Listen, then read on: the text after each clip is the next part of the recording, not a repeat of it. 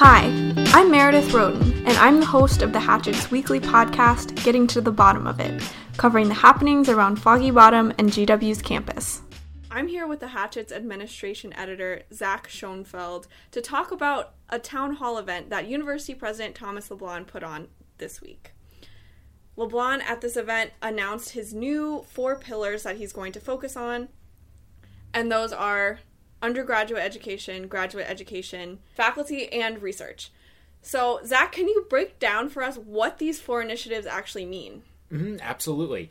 So each of these 4 initiatives will be headed by a new committee that will work over about the next 9 months to develop recommendations to go into the university's next strategic plan. And all of this will coincide with the bicentennial anniversary that's coming up in 2021. Now, each of these committees are headed by a chair and vice chair who are faculty members from across the university, but members of the committees will comprise faculty, staff, and students. So we've also heard that Student Association President S.J. Matthews is working directly with University President Thomas LeBlanc to develop student representatives to serve on each of those committees. So President LeBlanc said that these 4 pillars are really the essence of the university's main goals for the coming year that will help set the framework for the university's next strategic plan.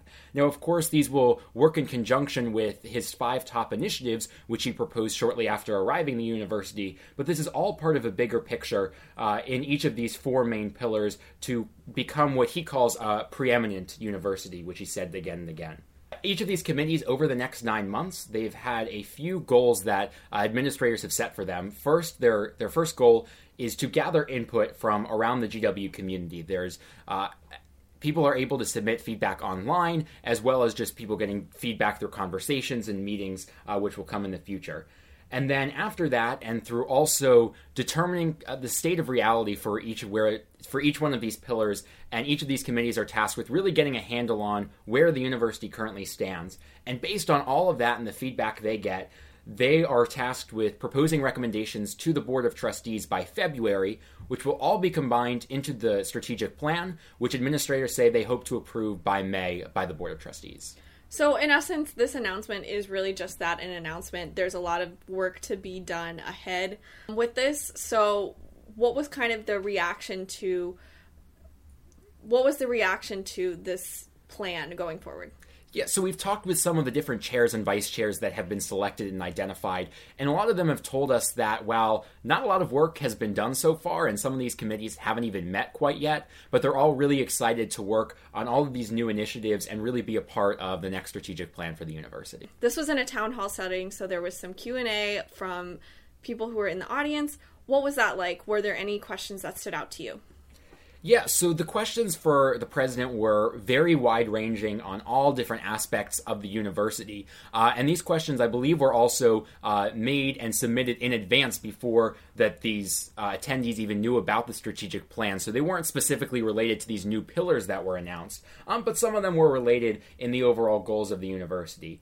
Something that stuck out was President LeBlanc's continued initiative to increase the amount of students pursuing STEM majors here at GW. There were some questions about that, and it is President LeBlanc's continued goal to attract more STEM students, and he's attributed that to everything from the new Science and Engineering Hall, which was completed a few years ago, but he's really made it one of his top overall priorities to make more students that are pursuing STEM majors come to GW to create what he says will be an all-around world-class research institution. And another hot topic that's been in the news recently, there was actually a Washington Post article about this as well, is that GW is going to be cutting enrollment as well. Did anyone ask about that at the town hall? Yeah, so there definitely has been a lot of questions about the enrollment, both within the town hall and from faculty as well that we've heard from. The idea of this enrollment decrease that we're hearing from top officials is to try to focus more on quality, and they keep using the phrase better, not bigger. The undergraduate population at GW over the past few years has increased every single year. And so now they're really taking a critical look to say, let's resize our undergraduate population so that we don't overstretch our resources here. Thanks so much for breaking this down for us, Zach. Thanks for having me. And today I'm here with Greg Squires, who is a professor of sociology, and a member of the steering committee. And I'm also here with the president of the Faculty Association, Guillermo Ortiz. Welcome to you both. Thank you. Thank you. First of all, can you just give us your impressions of the meeting and how you thought President LeBlanc conducted it and communicated his priorities?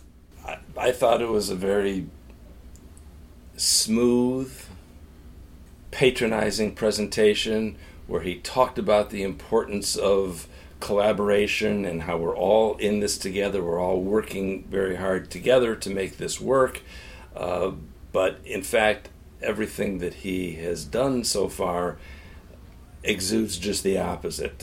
Yesterday he mentioned, for example, that in terms of the strategic planning process, they have made two decisions. They decided to cut back undergraduate enrollment by about 20% and to move towards STEM. And he said this was a decision that came out of a lot of discussions he'd had with the Board of Trustees. And he mentioned in passing a couple of times the educational, the academic leadership of the university. But it was clear that was a second-tier group, and it wasn't at all specific what he meant by the academic leadership. I would assume that means deans, and that it doesn't mean much participation of the faculty. That's exactly right. That question was asked to the president at today's Senate meeting, and he clearly identified the academic leadership with the president, the provost, and the deans of the university. So faculty in general had very little input into this, and it was quite a surprise to learn about these decisions having been made sort of through leaks or different channels or like rumors, and suddenly now they are being announced and explained by the president at this event. And just for my final question, I kind of want to go into the town hall itself. This has been something that has been kind of frequent since the president started. He's done his own town halls. The provost has done some town halls, I believe.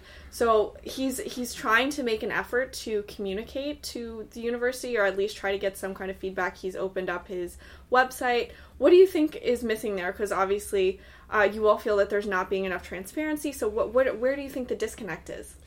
Well, I think part of the disconnect is that, we've had lots of town halls now for several years here, and I think the purpose of the town hall is primarily so the Board of Trustees and the president and other administrators can say that they've consulted with and heard from the university community. That's far more, I think, what they're after, rather than actually getting real information and input from the various parts of the community. Right. Now, I don't want to be totally cynical. I'm not saying they're not at all interested in what people have to say, but when you go to these town halls, sometimes they've had a very extensive, ambitious agenda. Like when we were going through the previous strategic plan, there were many very complicated questions, and we couldn't even begin to address any of them in any depth with all the people in the room. It was clearly not a vehicle for having any kind of meaningful discussion. So every time I hear the word town hall, I sort of laugh. Yeah, so my feeling, not only about the town halls, but about the way they roll out their initiatives, like the culture initiative. So like sending the way they communicate by email and by press release? Exactly. It's better than by tweet. To me, yeah, it gives me the sense of sort of a manufactured consensus with the community where, I was never asked, and I asked my colleagues, and they are as mystified as I am, and nobody knows who were the people providing the input, and they came up with this Disney survey that we talked about in the past, and this is a circular argument. You never know where it started. Yeah, and I think this whole culture initiative is a dodge, frankly. That there are concerns on this campus, and they have to do with the material conditions under which people are working, the cost of health care, what we're paying our adjuncts, we're able to pay incoming assistant professors. These are the things that affect people's life on this campus. Culture is not the concern.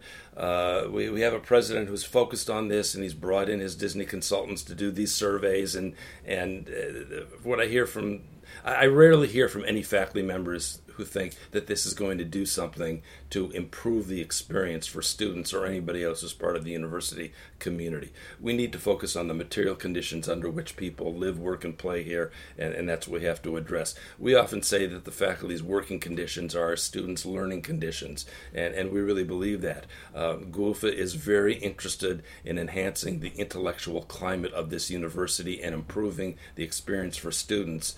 We're not just some kind of trade union association trying to leverage higher salaries for full professors. We really are addressing a wide range of conditions on this campus. Well, thank you so much for joining me today. You're Thanks welcome. for having us. Yeah, thanks for having us. If you've ever taken the Foggy Bottom Metro before, you've probably seen Carrie L. Coates. She's usually there every couple of weekdays singing, and our culture editor, Sydney Lee, has her story this week. Yeah,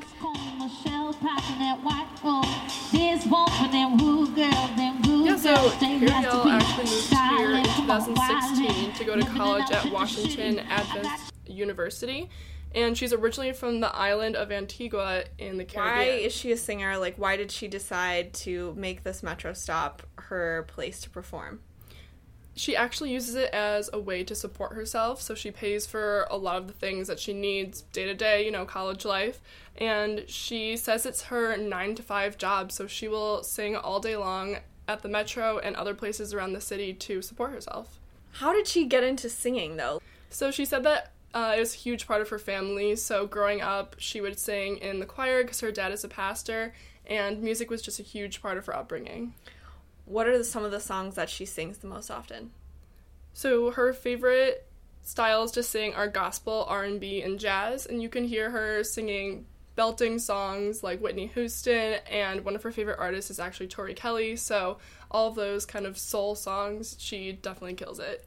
Does she play any instruments? Yeah, she taught herself how to play several instruments, including the guitar, violin, and the piano. How does she get all that equipment around? Well, she actually loads it up into the back of her truck, and she will drive from her hometown in Silver Spring into the city, and she will lug it all herself, her tent, her speakers, her sound system, and she said it takes about 30 minutes to set up, and then from there she just sings all day. Does she want to go into music in the future? Yeah, she's actually studying clinical psychology at her university, but she hopes to turn it into a career with music therapy, so she definitely wants to do something with music in the future. So does all of this performing pay well? She actually said that she can make up to $1,000 on a good day, so it sounds pretty good to me. Thanks, Sydney, for telling us Carrie L's story. Yeah, thanks for having me. That's all for this week. Getting to the Bottom of It is hosted by Meredith Roten and features culture editor Sydney Lee. This podcast is produced by producer Jacob Fulbag, assistant photo editor Ariel Bader, and podcast host Meredith Roten. Music is produced by Oak Studio. A special thanks this week to Greg Squires, Guillermo Ortiz, and Zach Schoenfeld for joining us.